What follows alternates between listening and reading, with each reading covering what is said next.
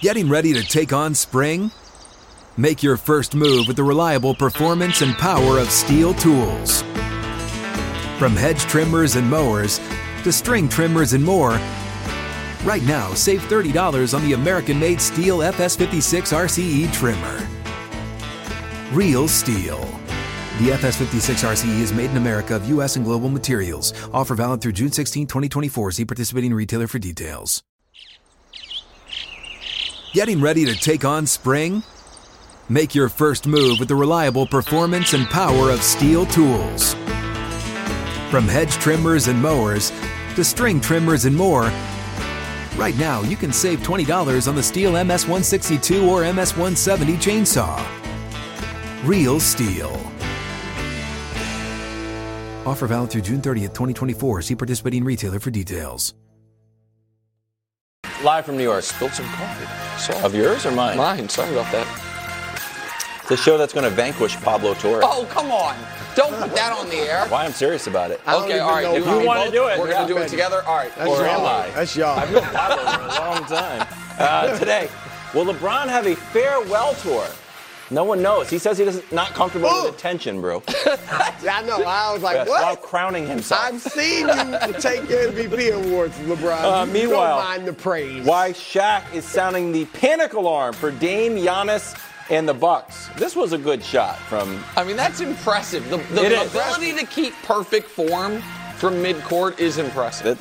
That was And the night solid. before, like a bunch of players couldn't hit. Yeah. You know. And finally, Micah hit the back. takes some blame for some of the Cowboys' defensive woes and playoff shortcomings. Turns out, not Dak's fault. Yeah. Not a two-way player. As it turned out. Alongside Nick Wright, I'm Kevin Wilds. Bro, how was your weekend? Very, very good. It was excellent. Relaxing and comfortable. I was good. Oh, that's great. That's what you're asking? Yeah, because Just because it's the NFL offseason doesn't mean it's our offseason. We got to go, like the buddy. All-Star Urgency. game. I'm Urgency. treating it like the All-Star game. Oh. You can't expect me to compete my hardest. We start with, good shot, Luka. That's your guy. Give me a break. 2 for 1. Just give me a break. He's getting a 2 for 1. Gosh. Wilds is so mad. He dunked all over Cat. Look at that. Here's LeBron. Look at LeBron just split the lane. That one's actually looks normal. Impressive. This Now was that great. was- That was solid. KD, I'm sure KD was like, dude, Yeah. you doing that to me? Well, I'm that's a the point. legend. Yeah. Not the most competitive game, despite Adam Silver saying he was confident the game would feel more like real basketball, and Brew putting the game itself on the Bud list. Yeah, Yeah, they you were did not not you motivated. did not motivated. Here's Anthony Edwards. Pudless failed. For me, it's an all-star game, so I don't think I will ever look at it like being super competitive. It's always fun, but I don't know what they can do to make it more competitive. I don't know. I think everyone looks at it. It's like it's a break, so I don't think nobody want to come here and compete. Solid. And I really like Anthony Edwards. Are you happy with that? And is the All-Star game fixable? Probably not. And I hate to say that. I'm going to give you guys 2 reasons. I have 2 reasons it's probably not, and then I do have 2 potential solutions, but we'll go back and forth. So first, why I don't think it is. I've been to probably 15 All-Star weekends, okay? And there is so much going on. It starts Wednesday night. There's multiple dozens of parties every night, and the players are at the parties too. Then during the day, the players are going to these different events for their marketers that, for the different products they endorse. And then they're doing stuff for the league. Community service, whether it's helping out building homes, reading the kids, all types of stuff. By the time you get to Sunday night, you are exhausted. I'm just a writer going, and I'm exhausted. And I'm telling you, I bet you for these players, when they get in on Thursday, whatever, the game is like the last thing on their mind because you have so much other stuff going on that the game, I hate to say this, it's an afterthought. Can I ask you a question about that? Because Yeah. I haven't covered a bunch of them, and I certainly didn't cover them back when the All-Star game was awesome and competitive. Right. Back when we talk about, not 40 years ago, but 15 to 20, 25 years ago, when the games were more competitive, was that still the schedule? It and wasn't those guys quite. were just powering It's just through getting it? more and more. Okay, got it. More and Go more ahead. is going on. The All-Star game for the NBA is like the Super Bowl week for the NFL because the finals isn't that because you're going from city to city. For the NBA, all the corporate parties and everything, that's during that week. And, you know, I'm telling you, the game is like an afterthought. Now, secondly, and this is more on the court, I think the demise of the All-Star game had a lot to do with, in addition to what I just said, but the prominence of the three-point shot. For me, the turning point, I remember in 2015 when it was in New York City at Madison Square Garden, and watching the All-Star game, Russell Westbrook was the MVP with 41 points. I remember watching that, and they gave Russ the MVP, which was fine. He was the leading scorer. But I was like, how do you even choose an MVP in this? Because there was no resistance whatsoever. Russ just scored the most points. And what I noticed in that game, in 2013, they took 71 three-pointers. In 2014, it was 100. In 2015, when the game became kind of a joke, to me at least, they took 133. Look at these three-point attempts. These are the most in the All-Star game history. 133 in 2015. That's 50% of the shots you've seen. Some years been 60%. Yesterday was a record. My point is this. And we saw Dame very impressively hit 2 half-court shots, if I remember right. But the problem is when yesterday was just a three-point shooting contest. You get a little space, you launch a three, and whoever hit the most was going to win the game and be the MVP.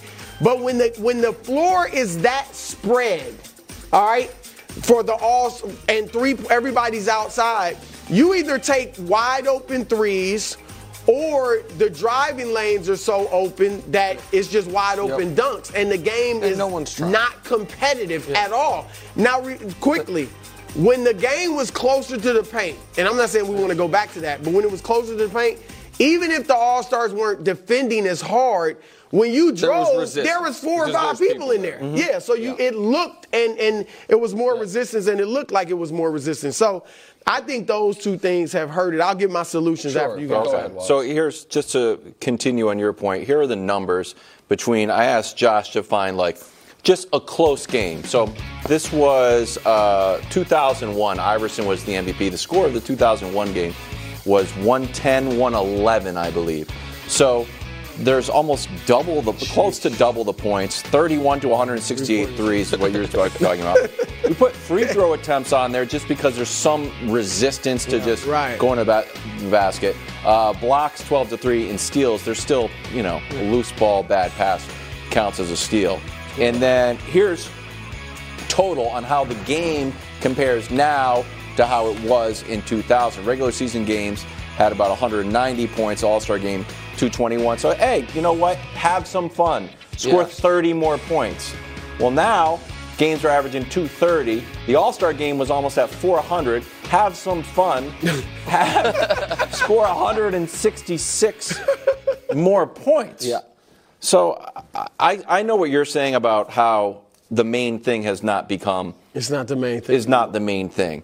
So the main things are All-Star Saturday night and the parties. Yeah, but it wasn't always like that. No, I mean, I think the players. There was always parties. There was always some sponsorship activations, but now it's kind of crested. It gets more earlier into the week. So I think people respond to incentives, and I think that money is a tough one when guys make this much money. So the other thing people respond to is praise and criticism. And this is where, and Brew, we've argued about this before in relation, I think, to load management, but I also think it's all fruit of the same poisonous tree. I was watching one of the coolest moments in college basketball all year. The coverage of Caitlin Clark going to break the all-time and has broken the all-time scoring record. Caitlin Clark, who is one of the best attractions in sports, cross all sports, genders, professional, collegiate. And Jay Williams, who I respect, and I know you guys have relationships with, refused to call her a great player. And his answer was, show me the rings. Show me the hardware. I don't care. No. They weren't asking, is she the GOAT? They weren't asking, is she the best of all time, better than Cheryl Miller and Breanna Stewart? It was, is she great? And he was like, no. You know how I know? Her hand looks like this. No rings on it. And I'm watching that, and I'm like, well, of course. That is how we have changed the coverage and the discussion of the NBA. None of it matters except for who wins, how you play at the end. And guys have responded. What is you mentioned the 01 All-Star game. Mm-hmm. When's the last time when we're talking about all-time greats we were like, and don't forget, they kicked ass in the All-Star game that one year. That used to be a thing, though. It used to be. Kobe Remember when won the All-Star MVP. It was like, yes, that meant a lot. Agreed. It used to be a thing. And now, it's Michael Jordan's fault? No. I am not saying that. It is our fault. It used to be a thing. We used to reward it. We used to talk about. I remember Simmons pointing out that the reason he loved the All-Star game is because it was, you kind of got a little snapshot of who the best players in the league were as far as who was on the court, see them compete. Right. And now, all of our coverage about this league is, or a vast disproportionate amount, is about, oh, you won league MVP, Joel Embiid. Actually, bad thing because you didn't show up in the postseason. I hear what you're saying, but it's not like dudes don't still want regular season awards. They want to make all NBA. Heck, we think Embiid went out there and played injured because he wanted another MVP. So I do think guys still want the regular season awards. Yes, because also we do give that some credit. So you said you wanted to give solutions. I've got one that I think recognizes that we have incentivized the players to only care about the postseason and just steal from baseball. The winner gets home court in the finals. No.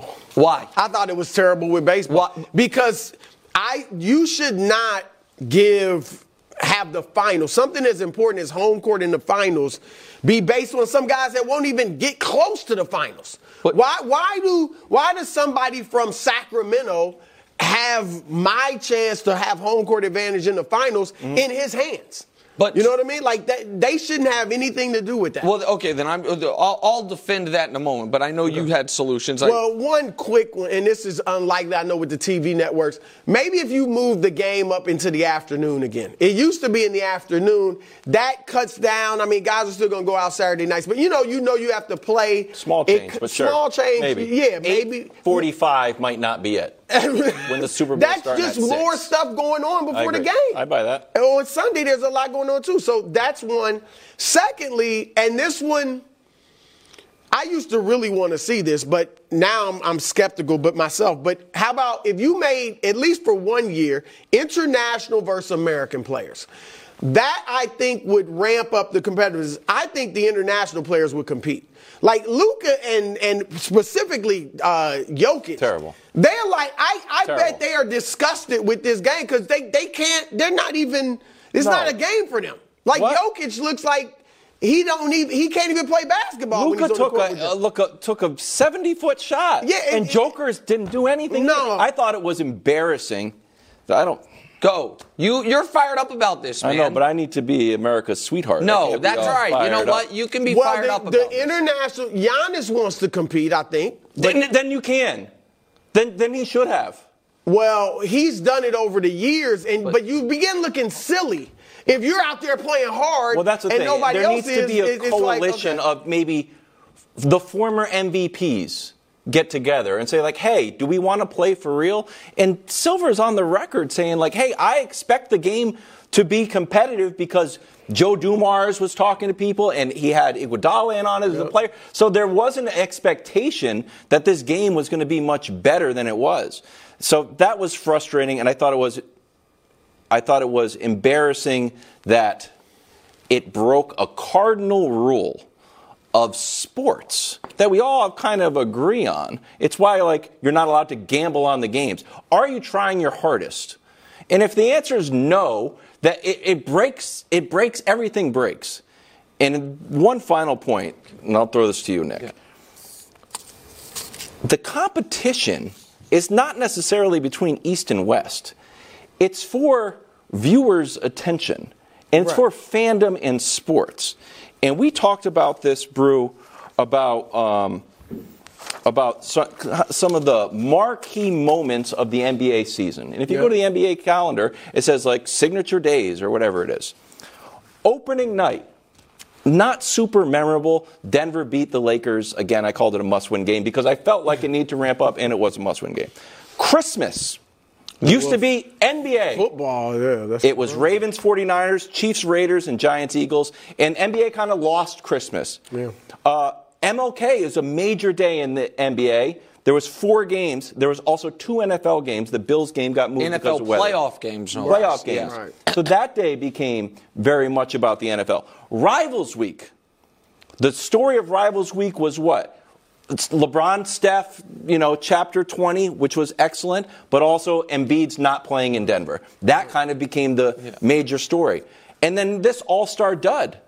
So this is, I would say 5 of the major moments for the NBA that have just kind of fallen by the wayside. And I think, Nick, in the fans' calendar, and maybe the people that are just myopic on the NBA are not seeing this.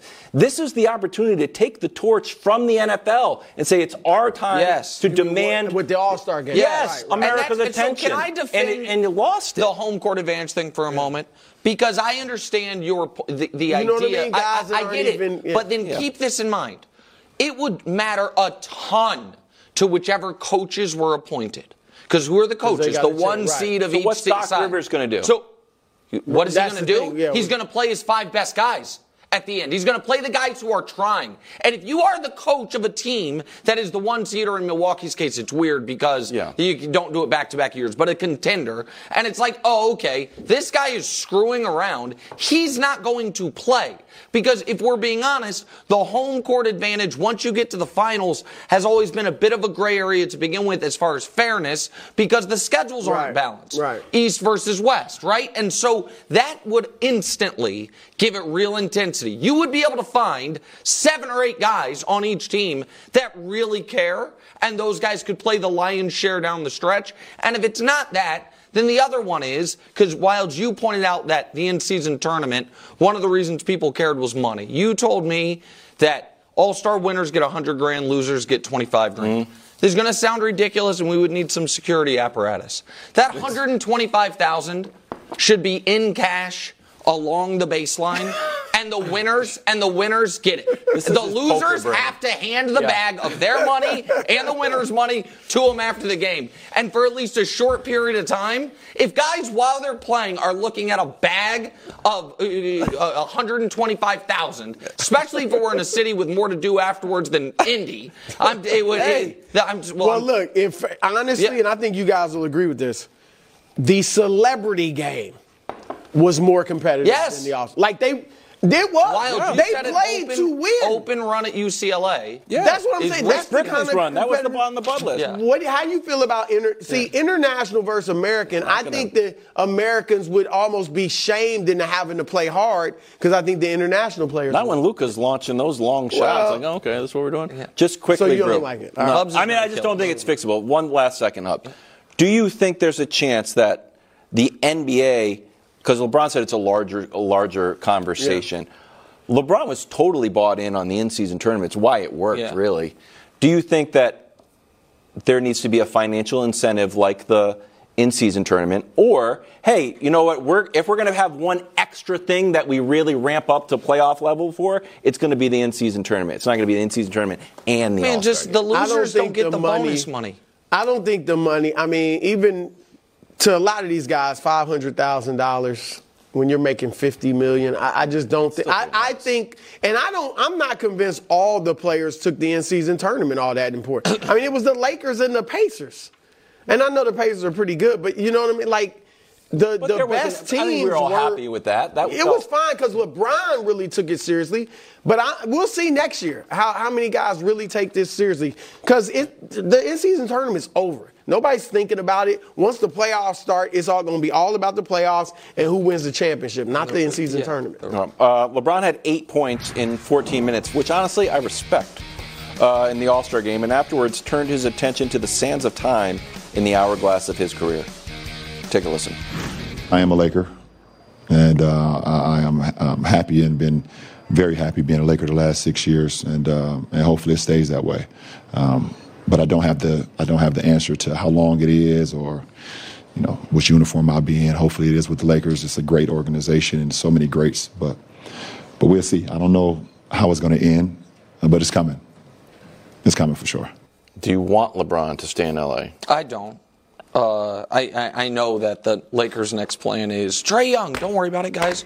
We're going to trade all our assets for Trae Young. I don't love that plan. I don't trust the front office. I don't love ownership. And while I agree with you, Brew, like LeBron, it's not like LeBron has to win more rings. Right. I would like to see him in a place where I think it's more viable and I see a clearer path other than LeBron having to turn back the clock for 6 weeks in the postseason. And I think there's 4 teams out east that he could sign with this offseason, and I'd say they can win the title. I think Miami, absolutely, they could win the title. I think Cleveland, maybe. And Cleveland, obviously, you have the other part of it of, his third time around there. Philly is interesting. And lastly, the Knicks, because it's the Knicks. And I know he has issues with the ownership, and I understand that Rich has issues, understandably, with the front office. But any of those 4 teams, I would be more excited for LeBron's final chapter of his career, and think it would be more interesting. And the Philly part of it is the one team on that list where they have one guy who's clearly better than LeBron, but has never even played in a conference final. So it wouldn't feel like LeBron is, it would feel, of course he could go to Milwaukee, but that would feel weird. Those 4 teams wouldn't feel weird. I think he would fill a need for them. And I like their infrastructure, either coach, GM, ownership, or in some cases, all of the above in Miami's case. So yeah. I agree with a lot of what you said, but I don't not want him to finish his career in LA. I'd be fine if that's what he wants to do. Obviously he's rooted there now, but I would like to see him in a bigger, a situation where it's more interesting, to use your word, or exciting, okay? Look, if the Lakers get Trae Young, and I know, Trae's got a few years left on his deal, so that's not necessarily going to happen. Or Kyrie's name's been mentioned out there, too. If they got Kyrie or Trae, I would love to see LeBron, AD, and one of those two.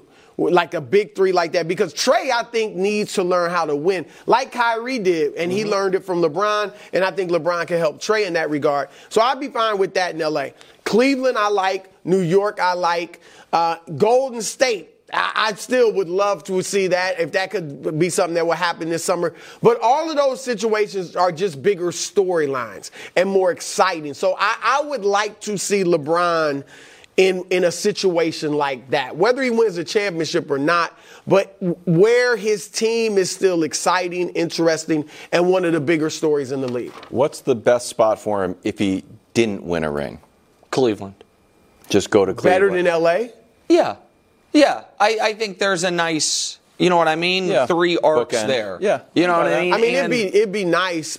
To me, of those places, it would be Cleveland. Yeah, I like that. Okay. Put that giant mural back up on that building. Yes. They should have never taken that down. Totally agree. That should stay there. Cleveland. Derrick Henry to the Cowboys next on FS1. Bro, maybe you can recruit him there. When he was on Cleveland Instagram in a few weeks.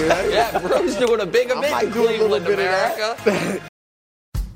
Okay, quick math. The less your business spends on operations, on multiple systems, on delivering your product or service, the more margin you have and the more money you keep. Obvious. But with higher expenses on materials, employees, distribution, and borrowing, everything costs more. So, to reduce costs and headaches, smart businesses are graduating to NetSuite by Oracle. NetSuite is the #1 cloud financial system bringing accounting, financial management, inventory, HR into one platform and one source of truth. With NetSuite, you reduce IT costs because NetSuite lives in the cloud with no hardware required, accessed from anywhere. You cut the cost of maintaining multiple systems because you've got one unified business management suite. And you're improving efficiency by bringing all your major business processes into one platform, slashing manual tasks and errors. Over 37,000 companies have already made the move. So do the math. See how you'll profit with NetSuite. By popular demand, NetSuite has extended its one-of-a-kind flexible financing program for a few more weeks. Head to netsuite.com/FTF. netsuite.com/FTF. netsuite.com/FTF. As we celebrate Black History Month here at FS1, I'd like to recognize Alice Coachman. Born in the segregated South in Albany, Georgia back in 1923, Coachman faced numerous challenges to compete in organized sports, both based on her gender and the color of her skin. Despite this, Alice went on to break multiple high school and college high jump records throughout her youth. She was also the only American woman to win a gold medal in the 48 Olympic Games. Upon returning home, Coachman became the first black female athlete to endorse an international product as she became a spokesperson for Coca-Cola. She was ultimately inducted into the National Track and Field Hall of Fame in 1975 and the U.S. Olympic Hall of Fame in 2004. It's the exploits of great American athletes like Alice Coachman that should never be forgotten as we celebrate their accomplishments, not just here in February, but all year long. Welcome back to the show. Micah Parsons joined Stephen A. to discuss how and why the Packers scoring 41 of their 48 points against Dallas's defense wasn't all Dak's fault, since he's the quarterback and rarely plays defense. Take a listen. I felt like when he threw that pick, we should have held them to 3, and we should have got off the field. Okay. But what Dak didn't make D-Law jump off sides on 3rd and 5 on that first goal trip. That's true. Dak didn't make DeRon Bland do hands in the face, what got him the first down. I think it was 3rd and long. Right. Everything was going to point back to that point when Dak threw the pick, but Dak shouldn't even been to a 7-0 start. That's what people feel like, accountability across the board. That's why I don't agree that it was just Dak Prescott. I know we could have done things differently defensively. Yeah, it was 41 points. So, Right. take. Right. Do you like Micah taking responsibility? Brew, do you want to go first? Yeah. I mean, yes, I do. I don't know. He's kind of been all over. You know, at first he said he thought he played well and put forth effort, even though he only had one QB hit and one solo tackle. So, look, anytime you take responsibility and look in the mirror, I think it's good. Because for him, this will lead him to look at what little minor things or major things he didn't do, and he should work on those so he'll get better. I think his teammates who know how great he is will say, well, if Micah's taking responsibility for it, then we also can do it and get better. And I think Dak, when he looks at this, will be like, okay, I get you. Now, I was to blame. Dak was not the only problem. He was a big problem, and so was the defense. They both were huge. Both were terrible. So I just think all around it's a good thing that Micah said this. I hope he means it. I mean, he's kind of, like I said, he's probably heard some criticism like, man, you didn't stick up for Dak and all that. So now he may be overcompensating, but I think it's a good thing overall. I think here Micah's talking about the defense as a whole, and he looks at himself as the leader of the defense. I bet he still thinks he individually played okay, and that the defense let Dak down, but he takes responsibility for that because he's the leader of the defense. And he's absolutely right. And once again, this is Micah attempting to do the right thing. Like, Green Bay shredded. They went 12 for 75 and a touchdown to get off to the early lead. The touchdown drive he's talking about, after the first pick, they went 19 yards. But then right after that, they went 10 for 93 yards to get another touchdown. And then when it was like, wait, is this going to be a game when it was 27-10 in the second half, Green Bay had a 5-play, 75-yard touchdown drive, a 3-play, 75-yard touchdown drive, and the game's over. So Micah is correct in general. My problem for the Cowboys and my concern, despite being so high on them all year, is Wilds, in that game, Dak Prescott was, to me, if you're watching right now, close your eyes and think of Patrick Mahomes' face in overtime. Do you want me to do that? No, just anybody. Patrick Mahomes' face in overtime of the Super Bowl. Whatever look that is, the opposite of it was Dak Prescott minutes into that game. The moment Dak made that first mistake and it was 14-0, I don't know how to make the face, but that was the opposite of cool, collected confidence. He panicked before it was panic time, and you could see it all over him. That's the concern. Mike is correct. The defense could have picked him up, but Dak looked like he got really tight really quickly and then played as such the rest of the way. Do you want to decode some of what Micah's quotes were? You'll like this. Sure. More on accountability. I just want to play winning football. I want everyone to be accountable. I want everybody locked in, Parsons said. What I hear is Zimmer's one of those guys who's going to have everybody accountable. What's your read on that? that Dan Quinn didn't hold everyone accountable? I think Dan Quinn, obviously, everybody knows he's a good defensive coordinator. This is the challenge, and I don't mind Mike. I actually like him out there talking. But I just think he's talking too much. Like, did he? I don't think he threw Bland and D-Law under the bus, but will they feel, you know what I mean? Like, he didn't mention, did Dak make me only get one quarterback hit? Did that, he didn't mention that. He mentioned Duran and D-Law. So I just think he's saying too much. He's in these spaces now with Stephen A. And, obviously that's going to be a long-winded conversation. And you can just talk. And he's trying to address everything. And I just think he can, like, even that. Is that throwing Dan Quinn under the bus? I don't know. I just wanted to change the culture identity of the Dallas Cowboys and win a championship. I mean, it's positive. It sounds. My read on it was whether Dan Quinn's a good X and O's coordinator or not. He thinks that they needed a little more stern discipline than they were getting. I mean, that's to me what accountable means is. He and CD talked about as well. Right, and Mike Zimmer is famous for being that exact, whatever the opposite of a player's coach is, you know what I mean, a disciplinarian is kind of Mike Zimmer's M.O., and for some guys it wears thin on them, but it sounds like what Mike is saying is it's what we need. Now, whether he thinks it's because it's what he personally needs or what the team as a whole on the defensive side needs, but that's how I read it. And I don't care if you throw a guy under the bus who doesn't work there anymore. I think that's totally allowed. I think even if it's unfair, I think sometimes that's the best way to go forward. Be like, hey, it's us moving forward. It was that guy's fault, even if it wasn't. I think that's actually a good leadership strategy. Disagree. Okay. Micah also weighed in on the running game, throwing his support behind Tony Pollard. Take a listen. I think towards the end of the season, Tony Pollard was catching his rhythm again. I wouldn't say it's that. I do think he's an every down guy. I just think, you got to think, he broke his, fibula, tibula, something. You saw him increase. Like, he even said, I'm just now starting to get back to myself. I would give Tony Pollard that a shot. Okay, red zone rushing. And we put your guy on here, Derrick Henry, because you've been a big proponent of Derrick Henry joining the team. Tied for the fewest 5 touchdowns in the red zone by anyone with 60 or more attempts in the last 30 years. So he might not just be able to run it, or maybe it's the play calling, but it seems like it's Tony Pollard. I'm a big Tony Pollard fan, all right? But I'd rather have Derrick Henry if it's between Derrick Henry and Tony Pollard. And here's the thing, again, with Micah, he's trying to do the right thing. Of course, sticking up for a guy that's still a teammate, right? But he's just wrong. I mean, Tony Pollard did not get better as the season went on.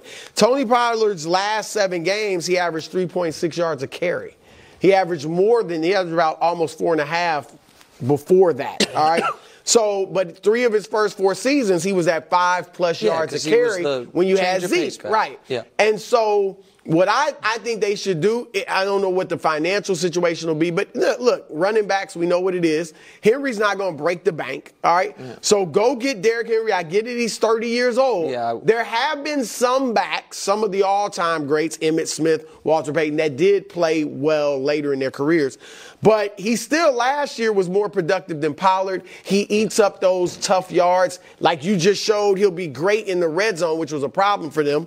And then Rico Dowdle, maybe he'll be your second back, and as much as I like Pollard, I think they should go get Henry. None of the above. The expensive running backs, unless it's Christian McCaffrey, how expensive are they going to be? Well, Tony Pollard this year was $10 million. Right, he was a franchise tag. If you can bring back Tony Pollard super cheap, go fine. Get Saquon. No. Do not give running backs their 3rd contract. Don't do it. Just don't do it. This is not where the Cowboys need to spend their money. If you can get A.J. Dillon as a bruiser from Green Bay for next to nothing, fine. Because I think he will probably play. He will probably make like $3 million. Go look, again. They got to get somebody. Yeah. That's what the draft is for. Where can you find Isaiah Pacheco? 7th round, turns out. Guy's awesome. Like, this is, again, I feel badly for these guys as far as the economics of the position. But there is a surplus of guys who are pretty good to just under really good at age 22 to 24, and very few guys. This is the Derrick Henry thing reminds me a lot of Dalvin Cook in this regard.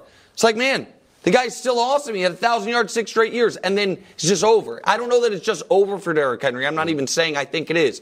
But if I'm the Dallas Cowboys, and I have to pay Micah, and I have to pay CD, and Zach Martin needs money, and Dak's about to get the biggest contract ever, I am not being like, Derrick Henry in free agency, come on down.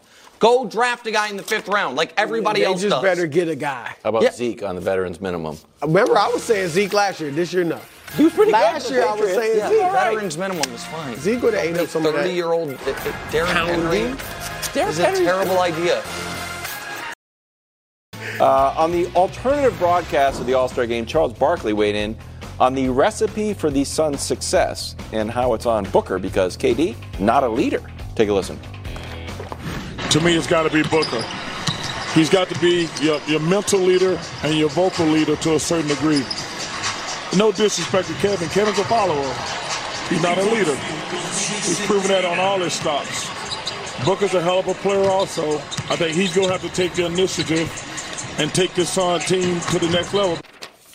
Go ahead, your take. I have a prediction of what your take's going to be. I'm sick of banging on Durant for this. Thank you. Like, he is who he is. He's never wavered. Yes. His belief is the coach is the leader. I'm the bucket getter. Hello? Leave me alone. It works. Now, we can say that does not follow in the footsteps of the greatest of the greats, and it's a hindrance to him. That's almost a separate discussion, but it's not like Durant is out here being like, I'm the best leader in basketball. Right. He has been who he is. But here's my other take. Who are leaders in the NBA? Who do we know? So I made a list, guys. LeBron, right? Giannis, Jimmy, unequivocally, leaders. So now I'm just going to go. That doesn't mean that's the whole list, but quick. Does Boston have a leader? Do the Cavs have a guy that we know is a better leader than Kevin Durant? Donovan's. He is? Based on what? I think you do. Based on what? And I would, but here's what I think Jason Tatum, look. Is a better leader than Durant? Yeah. Okay, well then you're not going to, because I was going to say. And Steph, definitely. So I thought Draymond was the leader. I think Draymond is in one sense, but Steph sets the culture like Tim Duncan did in San Antonio. I like that. He's definitely the leader. Steph was a question. Is Jokic a leader? Is Luka a leader? My point is this. I don't think. Jalen Brunson. Jalen Brunson's a leader. Jalen Brunson's He's definitely a leader. So Dame is a leader. Dame is a leader. Yeah. What evidence do we have that Dame is a better leader than Kevin Durant? What are we talking about? Exactly. There is a few guys who it's like what they really mean is able to be the best player on a champion and have everyone follow them. LeBron, Jimmy hasn't been the best player on a champion. He's been banging on the door. Giannis, I think the Steph thing's weird because he's been with Draymond, but that's fine. My point is, like, we're banging on Durant for something. Do the Clippers have a leader? I don't think so. I do not think so. Russ, from the sixth man role, he's exactly. So I just think it's unfair to KD. All right, look. It's interesting because, and I know he and Draymond and KD have had their issues recently, but Draymond sitting there looking at Barkley and doesn't say, oh, I played with him for 3 years. All right, and you're wrong about that. He just sits there and lets it go. Now, I don't know if he said something earlier in the broadcast or whatever, but at that moment, he didn't say anything. And secondly, KD's own words. To kind of to your point, Nick, KD says, I don't want to have to be the leader. Oh. I'm not a leader. Well, there you go. I'm bad at saying stand behind me and follow me. No, I'm one of those guys that's just like, let's do this blank that together. Also was that 7 was years 27. But that's who he is. That's when he was actually at the height of his career. Was going to Golden State, obviously, that year. And so, look, it's interesting what you brought up because I think there's leadership and there's strength of personality. And KD is strong, obviously, in his own way. But you look at his teams, Russell Westbrook's stronger personality. So he was like the strongest personality on that team in OKC. In Golden State, obviously, you have Draymond, and then it was just Steph's team. In Brooklyn, Kyrie was the strongest personality. I mean, he really was. And that has been a hindrance to KD. But he's the strongest personality in Phoenix. I'm not sure. The question is Devin Booker a leader? And I'm not saying he's not. I don't know. But I don't think I think clearly, by KD's own mouth, he's not a leader, and it does hinder that team.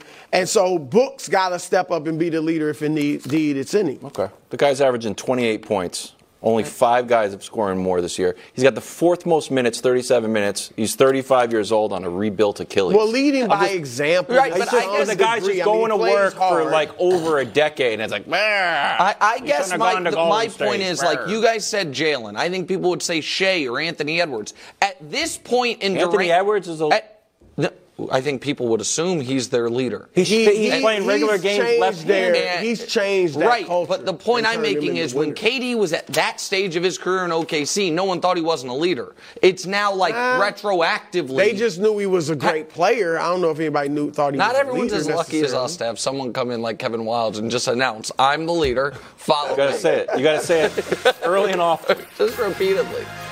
We were a rudderless ship before. And now I got you on the straight and narrow.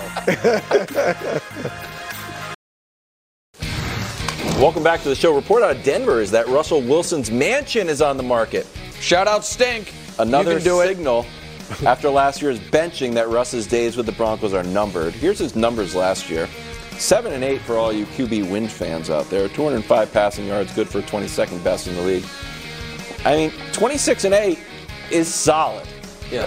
It's solid. Yep. The numbers were fine. He just, the passing yards. But it was his 3rd losing season in a row. So who should sign Russell Wilson if he does leave Denver? I think his options are far more limited than people think. Oh, yeah. So I'm going to list every team that needs a quarterback, and it's a shorter list than you think. Because teams like the Titans and the Giants, we might think they need a quarterback. They do not. Right. And let's just assume Kirk and Baker are back with Minnesota and Tampa. Because if they're not, they then just take one of these spots anyway. Mm-hmm. New England, Pittsburgh, Vegas, Denver, Washington, Chicago, Atlanta. That's the full list. Yep. 1, 2, and 3, Chicago, Washington, New England, we would think are going to draft quarterbacks. Yep. That then leaves Pittsburgh, Las Vegas, Atlanta, Denver. Denver, obviously out. And then someone's getting Justin Fields. Correct. And Justin Fields is going somewhere. And then there's that's only 3 rookie quarterbacks taking jobs when some mocks have 5 going. Right. So who's left? Pittsburgh, Vegas, Atlanta, and Justin Fields going one of those places. And I don't think Vegas is going to, after the Jimmy G experiment, going to go with the Russell Wilson. You know what I mean? Same type of thing. So you're talking about Pittsburgh and Atlanta. The people covering the Steelers saying not happening. Right. That they are going with either Pickett or Mason. So then it is really, in my opinion, Justin Fields and Russell Wilson trying to be the quarterback for Atlanta. And if I'm Atlanta, I'd rather take the high upside with Justin Fields.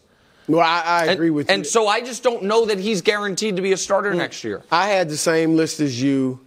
Look, I know what they're saying out of Pittsburgh. First of all, Pittsburgh should try to go get Justin Fields. Agreed. That's who they should. The local reporters are saying no. If they're going to battle this year with Mason Rudolph or Kenny Pickett, what are they thinking? I agree with you. It's going to be a same replay of this, maybe a tad bit better, but you don't have a chance to do anything deep. So if I were them, I would go for Fields. But if they don't, I think that's the spot for Russ. I think they have made the playoffs or been close all these last several years with very poor play at quarterback. If Russ, Nick, and I know I agree with you all season, he wasn't quite as good as the numbers. But he was okay. He was good enough to where he theoretically should be one of the 32 starters. Yeah, yes, exactly. Yeah. And so with that defense, you got running backs. Obviously, you got some good receivers there. And Mike Tomlin, I know there are questions about Tomlin and Wilson coexisting, but that's the place. They either need to have Justin Fields or Russell Wilson in Pittsburgh. That's my question. If I'm Mike Tomlin, I'm like, all right, I'm thinking about getting Russ. Well, Pete Carroll didn't work with Pete Carroll. They got better once Geno took over. And then Nat Hackett put that one on the side. But then Sean Payton didn't make it work either. So it's 2 legendary Super Bowl winning, coaches. Well, it worked with Carroll. But until it didn't. Right. Until the end. Russ kind of started that. Remember that's the other thing. So now all of a sudden, if I'm Mike Tomlin, like, you know what? I can do it better than Pete Carroll and Sean Payton. I get him for probably the minimum. Right. It's cheap and we're a defensive-minded team, which is cheap with a defensive-minded team is how Russ initially had all his success early in Seattle. And he hated it, but he didn't like that. He didn't like it eventually. He's had to be humble. You would think. So can I throw a different team at you? and shout out, not my idea, but he was ridiculed for this, and I think it was Mike Tannenbaum who said it. If the Jets were run by adults, they would have a real, not only this year contingency for their 40-year-old quarterback coming off the Achilles, but also somewhat medium-term contingency for post-Aaron Rodgers that doesn't involve spending a blue-chip draft pick on a quarterback because you need to address your offensive line and some other things. There is get him as a backup? Yes, and have Russell Wilson there for, the potential that Aaron gets hurt and the inevitability that Aaron's not your long-term answer. And give Russell a year. In that, at the very least, that should be Russell telling them no. Not them not even what about shaking Aaron that tree. Telling them no? Well, no, that's why I said if they're a serious franchise. If they're a serious franchise, Aaron Rodgers cannot. And nobody is going to be clamoring for Russell Wilson to take Aaron Rodgers' job. You don't think so? No, it makes sense what you're saying, all right? But he's a name. Like, you don't want your backup quarterback having that type of name. Aaron Rodgers not going to like it. Russ, I don't think is going to like being a backup, even though he'll probably accept it if he has to. Let Aaron have a couple bad games and see if he hasn't thrown for over 300 yards. years at this point. But again, are the New York Jets a professional football team, or are they an Aaron Rodgers fantasy camp? Great question. The latter. Okay, well, then that's a problem. Like, if you are actually believing we have this great defense, we have all these things, what are you pointing at? You didn't put Mac Jones as one of your starters. No, I didn't. Now, that's a guy they bring in as a backup. No, they already had that before. It was Zach Wilson. No, he's better than Zach. I'd become a Jets fan, I'll be honest. Did Draymond shut down the LeBron trade? No, the exact opposite. Yeah, he begged for it. He wasn't giving up Kuminga. Live from New York, it's the show that's playing defense in the All-Star game. I'm on the floor. That's right. Like there you Woj? go. Yeah. Like Wojo back in the Duke days? Yeah, I'm there. There you go. It's the second hour of First Things First. Today, what are the chances that LeBron has a farewell tour? Not as high as you think. No. You know why? Why? He eschews attention. He doesn't like praise. A shoes is, I think, you say he doesn't like praise. Shoes? A shoes. A skew is like an angle. A shoe is like a shoe you wear on your foot. Okay. Meanwhile, why it's panic time in Milwaukee? I'll tell you why. They're losing games. 3-7. Not great. Well, right now, revisiting the died on the vine trade that would have made LeBron a warrior, Draymond disputed the original reporting and said trading Kuminga to the Lakers would have been a non-starter. Take a listen. If the Lakers could get Clay and Kuminga, they'd do that deal tomorrow. But who said we was giving up Clay or Kuminga? Well, you're going to have to. All right, so check this out. Everybody want to talk about the trade. Number one, the facts that came out aren't right. But when I talked to Joe on the phone and we were discussing what we have to give up, I said if it's Kuminga, the answer's no. Okay, but that's the only thing they would take. Okay, there you go. There's a lot here. So who are they trading? Exactly. Who are they trading? It is possible that Draymond doesn't know. You know what I mean? I don't know, man. As the CEO of new media, I think he understands that us in old media have the CBA done front to back, so he needs to as well. And I think Draymond is sharp. Draymond, and not being a smartass. Draymond, while maybe he is not, crunching the numbers Bobby Mark style, he knows the salaries have to come close to matching up. There is, I spent the time on it this afternoon. Very, very difficult to find a trade that does not involve either Clay or Jonathan Kuminga. Yep. And so, the Wiggins is one that can fit in, but Wiggins right now is a negative asset because of his contract. You're not getting playing well. Right. That's my point. My point is with his. So I think Draymond is too smart to think there was ever going to be a world where they are acquiring LeBron James and not giving up something of value. Right. And this is where, and this is something LeBron has dealt with, it's tricky when your name, and then you confirm, is publicly associated with, I wanted us to go get that guy. Mm-hmm. Is everybody knows, well, That means somebody had to leave. And maybe he's trying to, be more protective of Kuminga's feelings than Clay's feelings, and maybe it was just an oversight there. But him saying very clearly, I told him, Chuck says Clay and Kuminga Lakers would do it. And Draymond's like, let me set the record straight. I told him Kuminga's untouchable. Right, and Clay's already going through his own emotions of what this year has been and what his future is everywhere. So it's just, I don't want to say I don't believe him. I find this hard to believe, but it creates a messy situation for a team that was just trying to find its footing in Golden State. No, I agree. And I think Draymond, and you're right, it was maybe an oversight that he didn't mention Clay, but I do think he's doing some locker room management. Like, Kuminga's actually a huge part of what we're doing now. He's averaged about 20 points over the last 2 months. He's a big part of this recent surge. We don't want him being unhappy, so let me say I didn't want him in it. But look, if I'm Golden State, now I know the Lakers are the ones that turned it down. I would go, if they could have got LeBron for Clay and Kuminga and some picks, absolutely. I don't think they would have had to give up picks. Well, but but Kuminga for LA, obviously he's not as good as LeBron, even still at this stage for LeBron. But going forward, like Kuminga looks like he could become relatively special and like a nice second option to AD. So for the Lakers, that's not bad. And for Golden State, they have to forget about this future thing. You have to maximize Steph Curry's present. Correct. Period. All right? Because when Steph's gone, it's probably going downhill. That's generally how it works. Mm-hmm. What the Lakers, after Kobe was done and even late in his career, they had a downslide until LeBron got there. Generally, after you have a great run, you have a drought. All right? So they have to accept that. But go maximize Steph's present, and that would have been getting LeBron. So even if it would have cost them Kuminga, who I really like, they should have done it. Okay. If they could. Yeah, I mean, I don't think anybody thinks that when it comes to winning a title this year or next year, Jonathan Kuminga is more valuable than LeBron James. No matter, I understand that Kuminga is 21 and LeBron is in year 21, which sounds insane. But right now, LeBron is a far better player. And this is where the criticism of this feels unfair because they did win a title in the midst of it. I think they won a title despite it.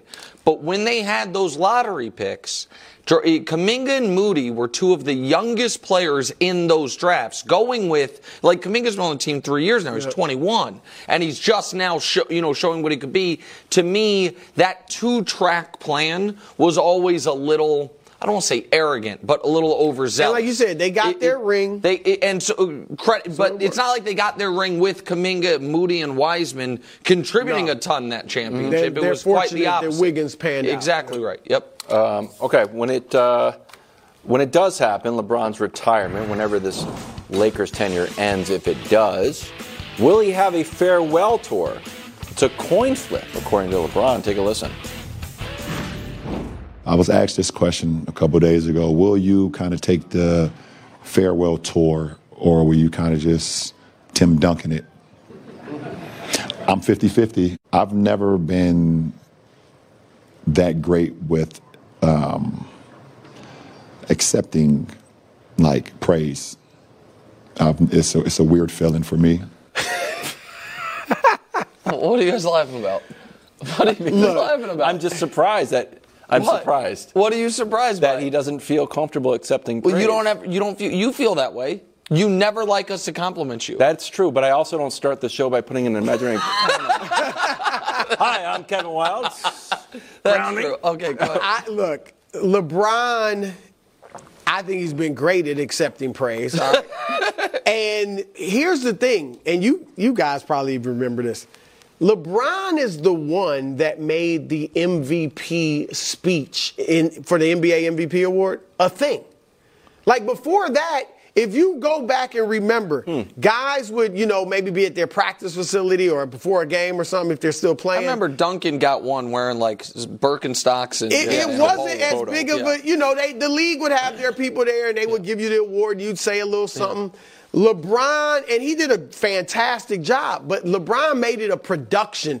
And then KD took the baton and had his, she's the real MVP speech. So that's accepting praise. And I think that was great for LeBron because I think it should be that type of moment. He had it at his high school. Yeah.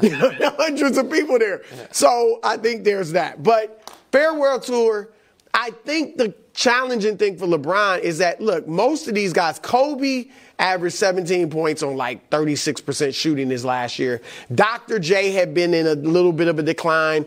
Last year averaged 16. Kareem was 17, then 14, then 10. Like, you could see it's over. That's all right, correct. right?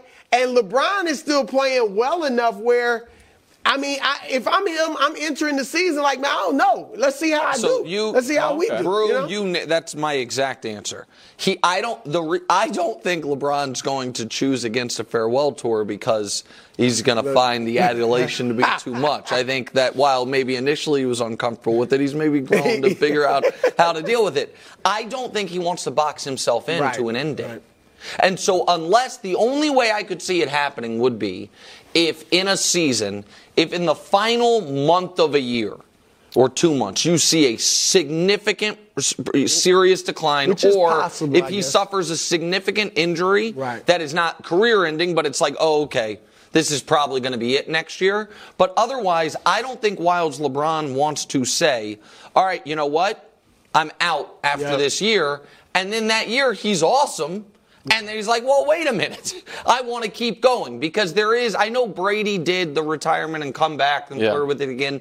There is an element of, if you do the 30 stadiums, you know what I mean, 30, the whole better thing, not come back. You can't really come back. And so I don't think LeBron is, I said this on the air a couple months ago and people made fun of me. I'll say it again.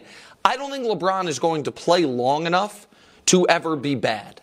He might, you know what I mean? He will continue to decline a bit. But I think LeBron, if he plays 4 more years, I think he will be a positive contributor to winning all 4 years. I think he will be a fringe all-star level guy at worst all 4 years. I believe that. And so I don't think you're going to... That's fascinating. That's I don't disagree with you, and it's insane. Well, it'll be 43. 43 doing that. Yeah, I mean, he just turned 39, and so and I don't think he's going to play 4 more years. My point is, I thought Brew's history lesson was useful. Like that, everybody else, could see they were and Dirk and Duncan as well. That final year, they were a totally different guy. And the only one who really wasn't was Karl Malone. He was a different guy that year with the Lakers, but he was still pretty good. But then he got hurt. And then that was over. The other thing is Bronny. Like, if Bronny doesn't come out this year, then if LeBron still really wants to play with him, he doesn't know, okay, is he ready this year? Is he ready next? So that there's that. And I would love to. I hope LeBron would take a farewell tour at some point. And I say this for him. He mentioned he'd love to do it for his fans and stuff.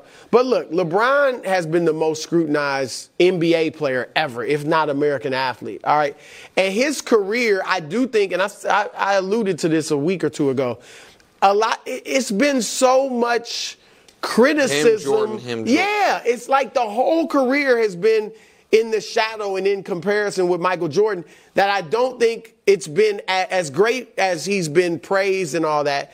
I don't think I would like him to really get the praise and adulation without it being about is he the GOAT, the victory, comparing him to Michael Jordan, and him to see that and experience, man, fans in all these arenas just giving him love and not thinking about I wonder whether he's better than I've only Jordan. been to see LeBron here. I haven't seen him anywhere. Oh, and L.A., obviously, and in Cleveland. So that's a bad take. And in Cleveland, and in Golden State. Yeah.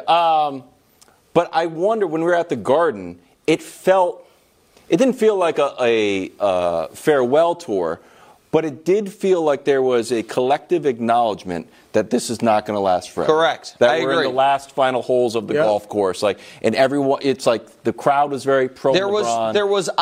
There were a couple times in that game where it looked like LeBron had leaped out on a fast break and guys didn't hit him. And there was an odd, sigh of disappointment from the Knicks crowd, who are great fans and we're rooting for the Knicks. They're like, oh, we could have gotten a Bron highlight. This is the last thing I'll say. What I think could change it is if the team in Vegas gets an official start date. And if it's like, oh, okay, I'm going to play up until I then take over, ownership of a team, then I think then his career would have a hard end date. Okay. That was a good conversation. Coming up next, panic time in Milwaukee. This won't be a good time.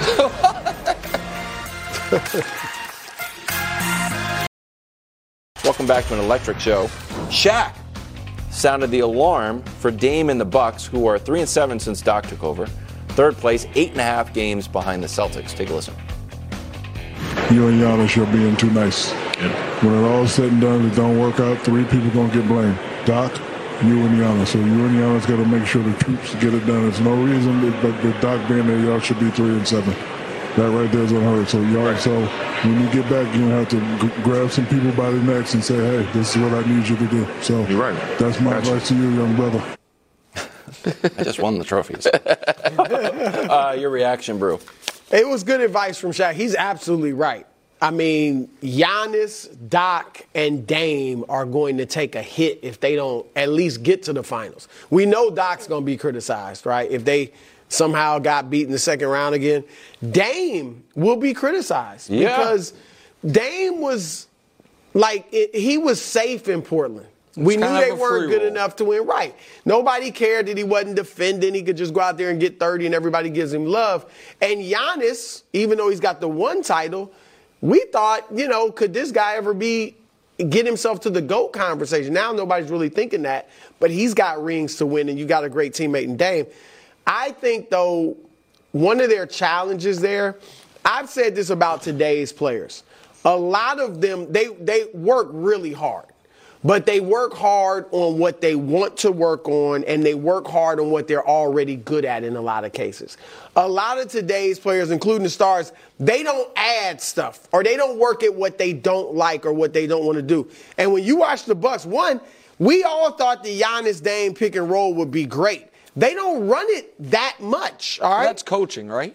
Some of it's coaching. Some of it's Giannis has not been rolling as much sometimes to the basket, where obviously he could do damage. He pops even though he's not a shooter. So I think they need to, that's what I'm talking about with him, work on some of that interior scoring. He was interior scoring when he had 64.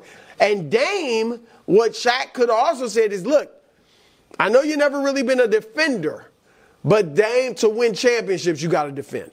Well, and I think Dame's got to buckle down. So he don't really want to defend. He got to buckle down on defense. Giannis doesn't really want to roll to the basket and stuff like that. He got to start doing that. They got to that's how they lead. Lead by example and have these guys watch you. Then you can cuss them out or whatever Shaq said you need to do. So, Wilds, I think the Bucks stock is too low right now. Oh. I mean, I think 9 months ago, you were bringing a live deer to the set because you believed in them that much before they got Dame. After they got Dame, I'm going to reveal something to the audience. One of the reasons we were like, you know what, we'll do our NBA picks once football's over. One of the reasons was we talked about it and we were like, I think we all like Milwaukee, and that's not you. We're obviously not going to pick someone we don't believe in, and it wasn't going to create a lot of intrigue if we all had the same team. So we said, let's wait and see. And now I know you would pick Denver, and I think I don't think you'd pick Milwaukee to be playing Denver. And I know my guess is Nets Clippers like usual, but not Milwaukee. No. And I think that ultimately, so you got Milwaukee. I think right now they are a valuable stock. I think right now they have been I think right now America believes in, for example, the Clippers way more than they believe in Milwaukee. Mm-hmm. I think right now, obviously, everyone believes in Boston more than they believe in Milwaukee, even though we haven't seen Boston do it. We have seen Giannis do it. Yeah. And so I'm not acting like it's perfect, and there haven't been serious warning signs. Most notably, their defensive rating has plummeted, and we knew it would get worse when you go from Drew to Dame, but I don't know if we knew it would have this significant of a drop-off. But what they do have that they didn't have last year is, at the end of these playoff games, someone who just go get a bucket in a way different than Giannis can, and Dame can still do that. So I don't think Doc's the perfect coach, and I don't think they're a perfect team. But I think they are being kind of like, it hasn't looked exactly the way we wanted it to, therefore. And I still think they are as dangerous as anyone in the East. They're still the second best team in the East with Embiid out, for sure. You know what that was? What? Remix of a Chiefs take. What's that? That's a remix of a Chiefs take. What's how so? Midwestern team with an all-time great player who doesn't look right in the regular season, but maybe later on it starts to coalesce. And if that defense can get better, and you got an ultimate closer now, like.